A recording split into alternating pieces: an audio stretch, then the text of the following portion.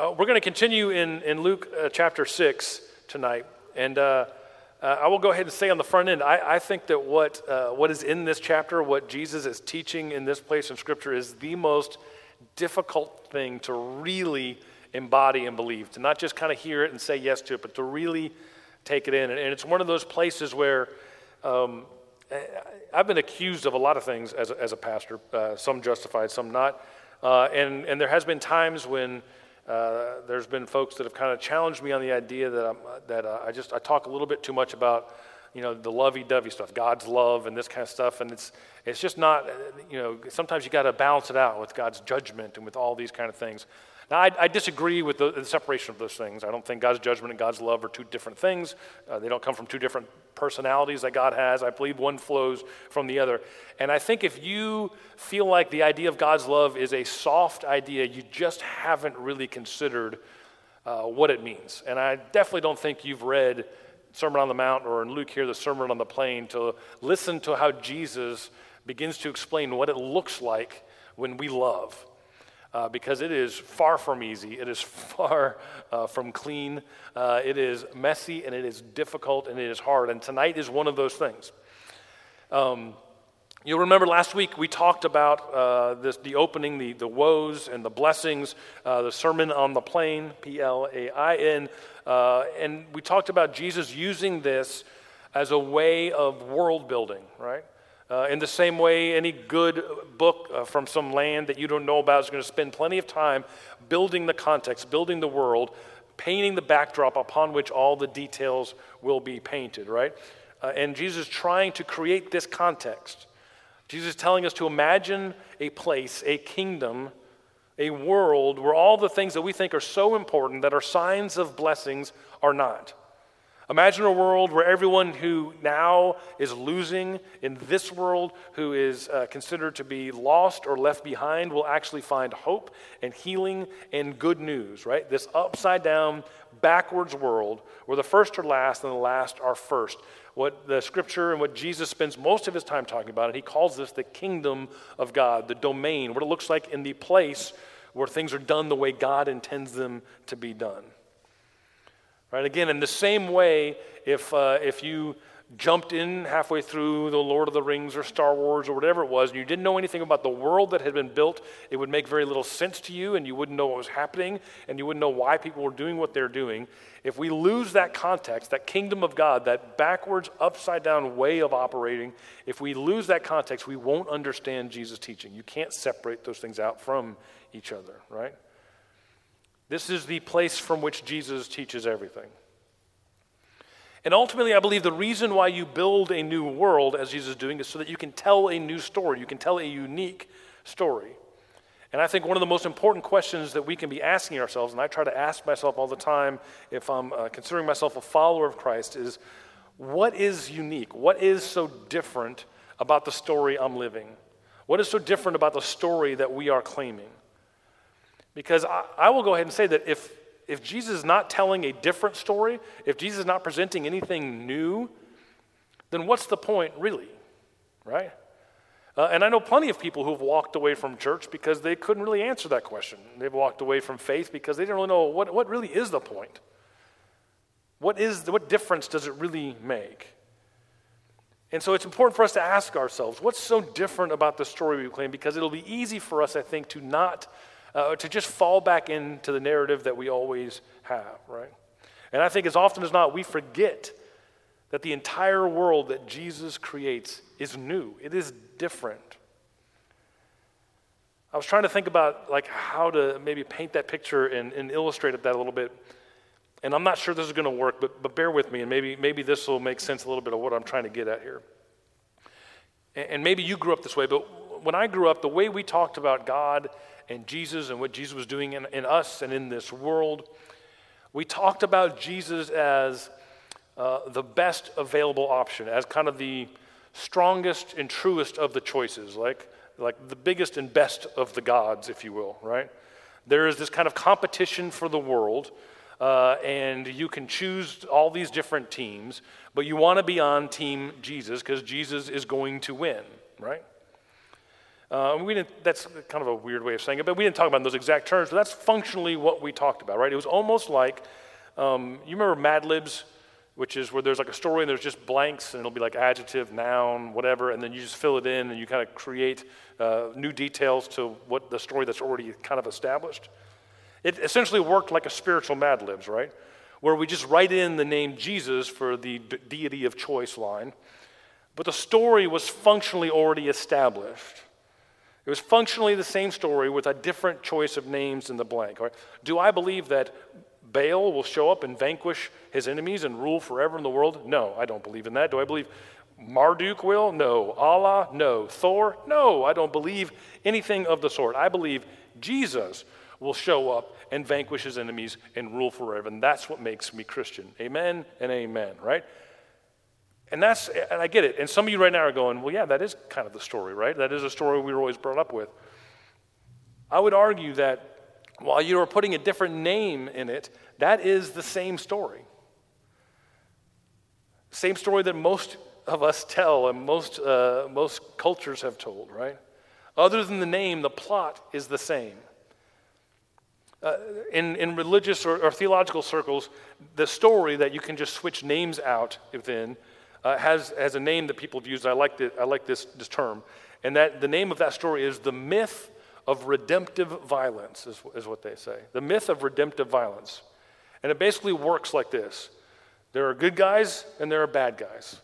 The good guys suffer at the hands of the bad guys, but the good guys rise up. They fight back. They overpower the bad guys. They win.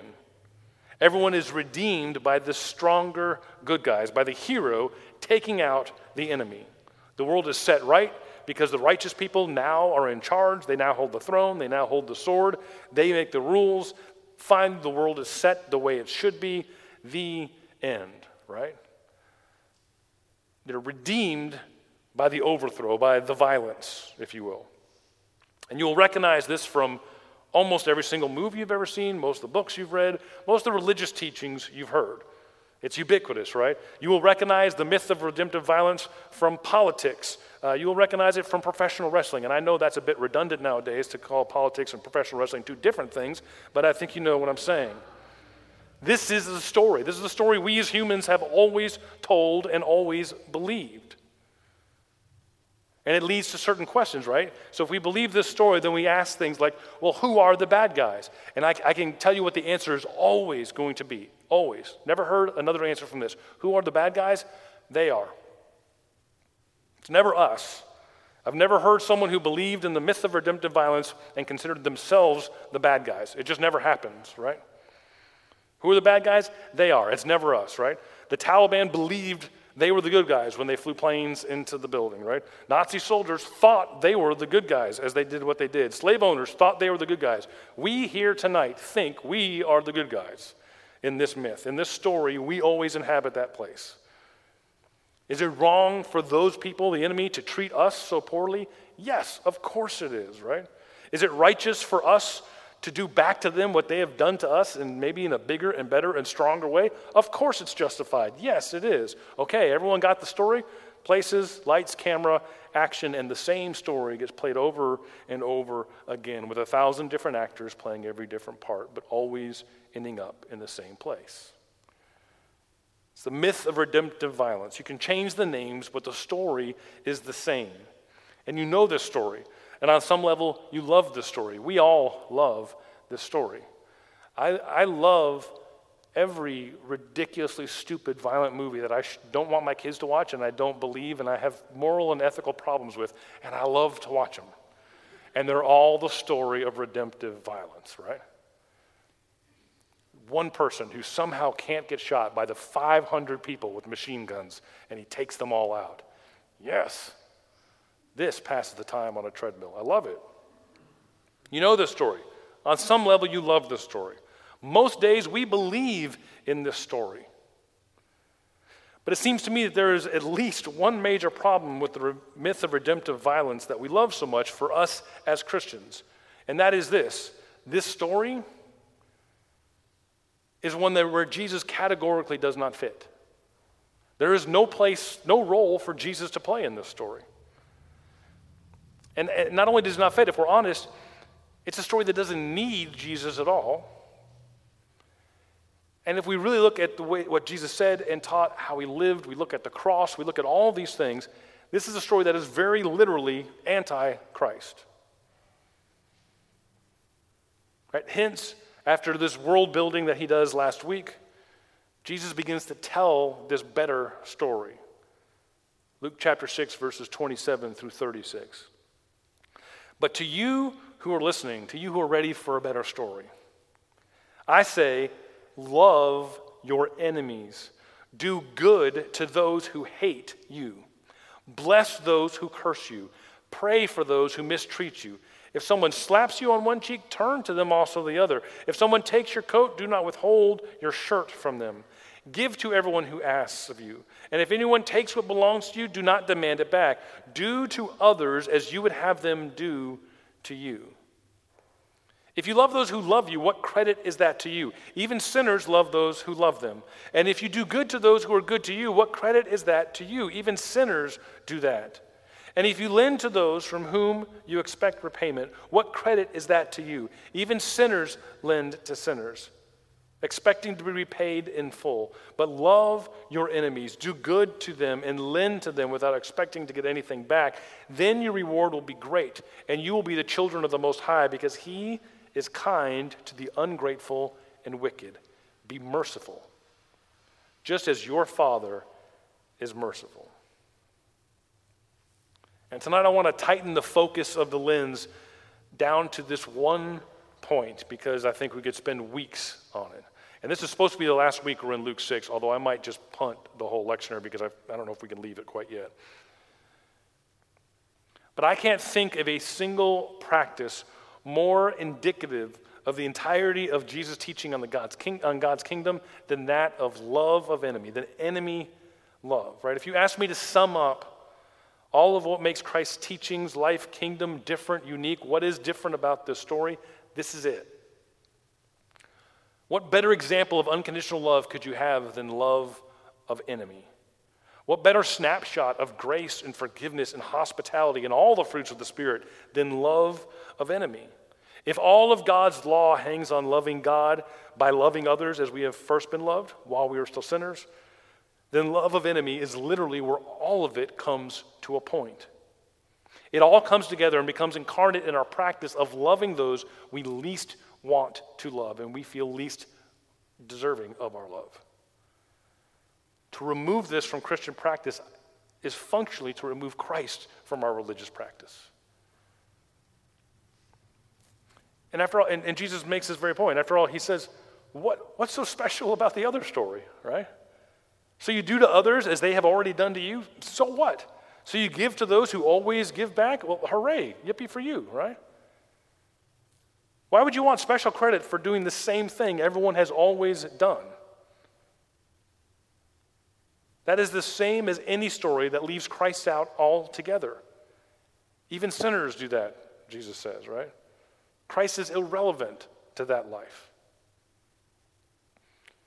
Again, as we said last week, right, Jesus is not looking to be a part of the same story, a part of the same world, and just kind of have the Jesus veneer on the same story, right? Jesus is not looking to decorate the same world that has always been built. Jesus is looking to be an architect of a new story, a new world altogether.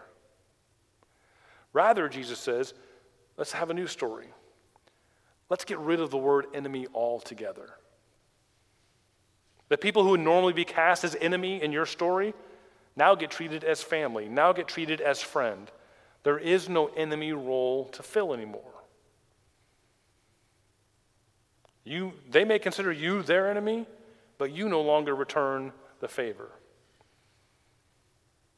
To quote from Ephesians chapter 6, verse 12, it says, "For our struggle is not against enemies of blood and flesh." Again, our struggle is not against enemies of blood and flesh, but against the rulers, against the authorities, against the cosmic powers of this present darkness, against the spiritual forces of evil in the heavenly places. And there is a mouthful there we could spend a couple weeks on. But I think it's important to realize that in Ephesians, it is not saying that there is no enemy. It is not saying that there is not real evil, or there is no fight, or that we're called to passivity in any way.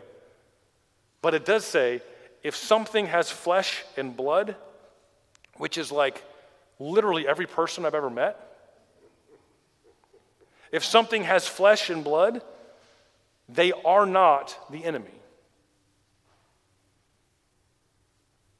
Nothing with flesh and blood is our enemy. No matter how easy it is to make another person the totem for everything that's wrong in the world, we don't do it. That's not our story.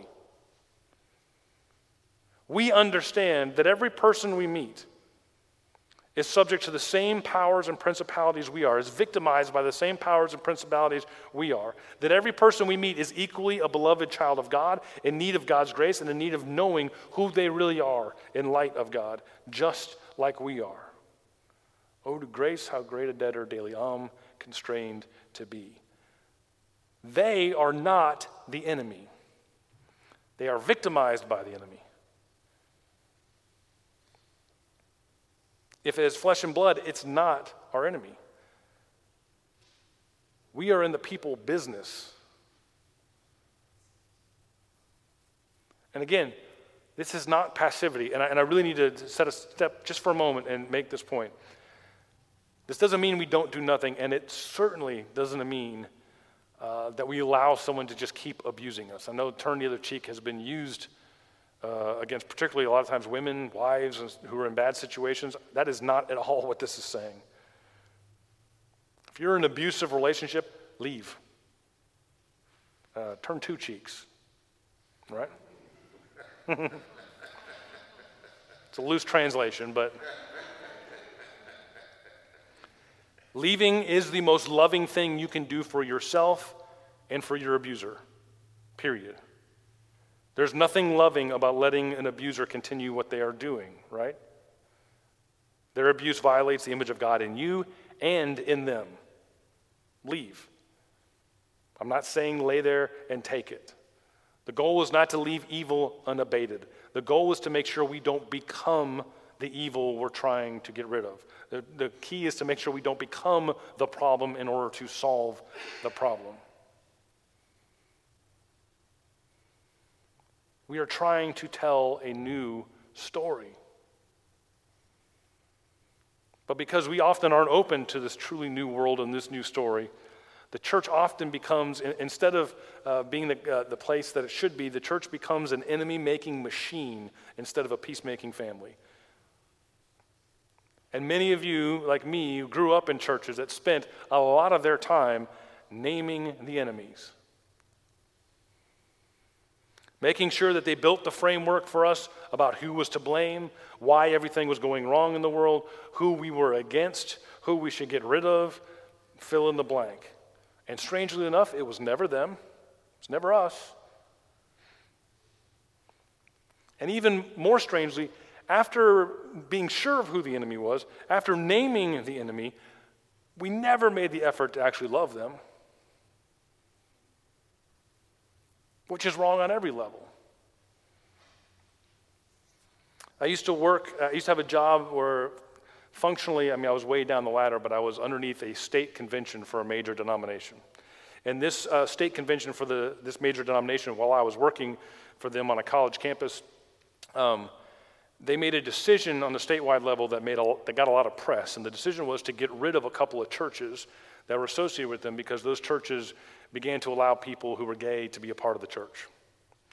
And of course, that's a big theological issue. There's people of good faith on both sides of that. I understand that. But it became a big deal. And basically, they became known as people who didn't like gay people, right? And I was in this statewide meeting, and all this was happening, and they were worried about the press they were getting.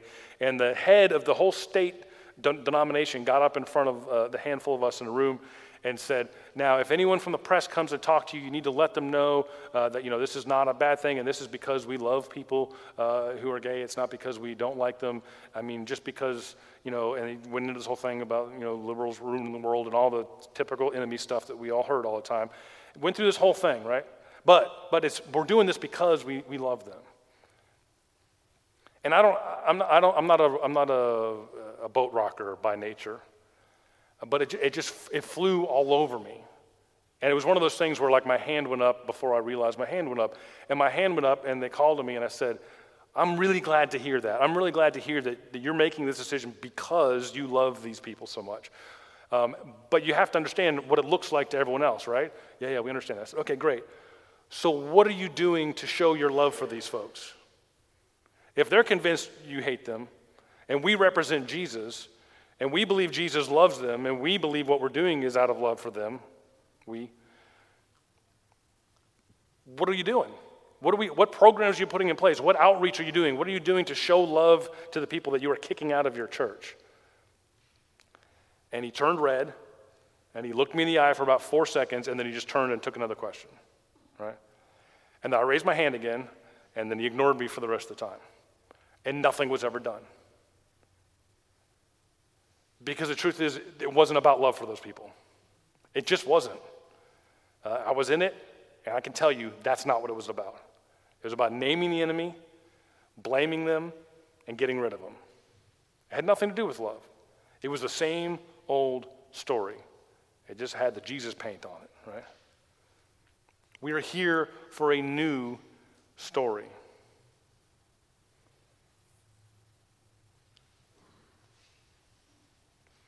And I don't think we have to go very far in our history to see what this looks like.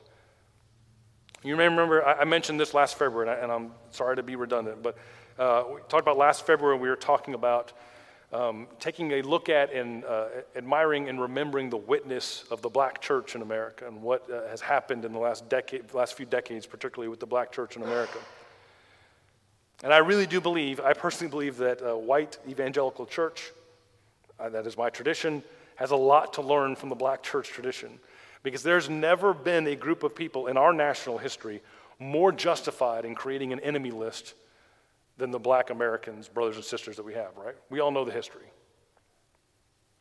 And I'm not the first to say it. It has been said that we should never stop being amazed at how incredible it is that we now have a black church instead of a black terror organization, because sociologically it would have made a lot more sense to go the other direction.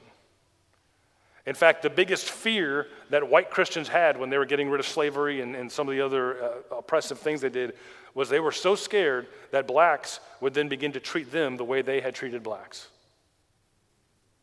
They would mirror the violence that was shown to them. But that's not what the black church did. They believed in a better story that I think a lot of times we don't believe in. Right? And you look at something like the civil rights movement. You see someone like Martin Luther King Jr. or these folks, they end up with a movement that invited white brothers and sisters to march alongside their black brothers and sisters. There was space given for reconciliation with those who were clearly and aggressively their enemies, because they believed in a better story. Now you compare that to some of the stuff we have, and here's where I'm probably going to get in trouble, but you compare that to some of the stuff we have going on right now in our culture, right? Right now, we've got militias, we've got some revitalization of the Klan, we've got QAnon, we've got Capitol rioters, almost exclusively made up of aggrieved white Christians claiming Jesus, ready to kill enemies that aren't even real. We have a lot to learn. Because I don't think Jesus really leaves room for alternative interpretations here. I'm all for having different theology and agreeing with folks on things. I don't think there's room for another interpretation here. And if you've ever seen this in action, you know how deeply good and true it is. It's been a while now, so a lot of you in this room don't remember our friend Tony, who was killed. Literally murdered on the front doorstep of his house next door to where his mother, Miss Jenny, whom a lot of you know, lived at the time. And I was one of the people that had to go in and let Miss Jenny know what had happened 20 feet from her front door. And the first thing she said was, "Oh, we need to pray for the other guy's mother." Her first impulse was to care for the person's mother who had just killed her son.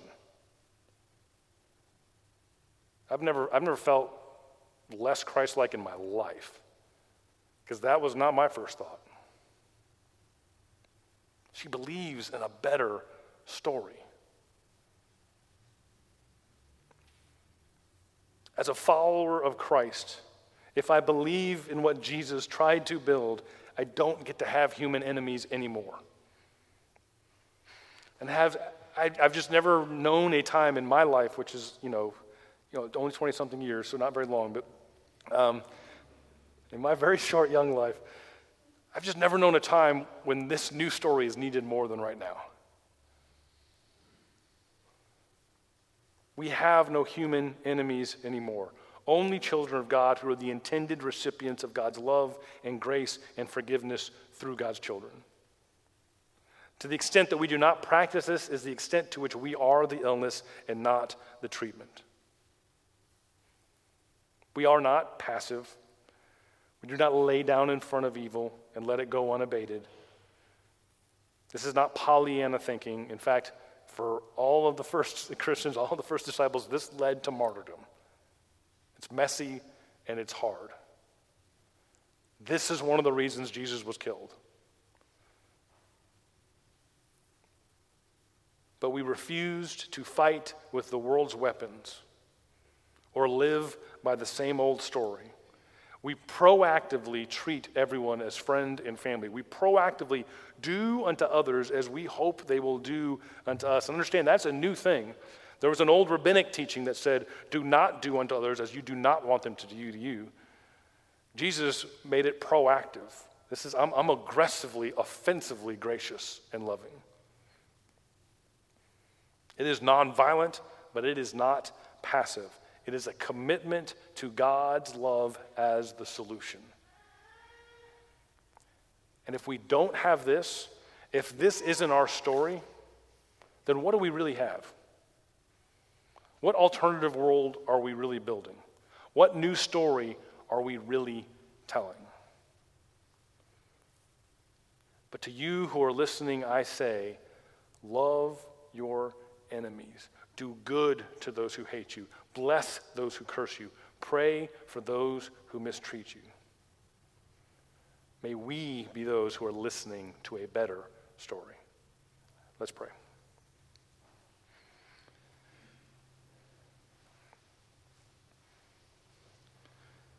God, may we be formed, deeply and truly formed by your grace.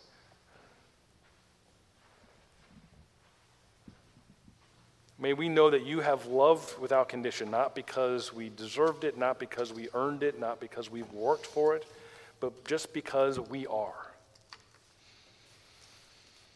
That you treated us as sons and daughters, even when we treated you as an enemy. And God, in so doing, you began to build a better world, tell a better story. May we be people of that story. May we be people of your kingdom.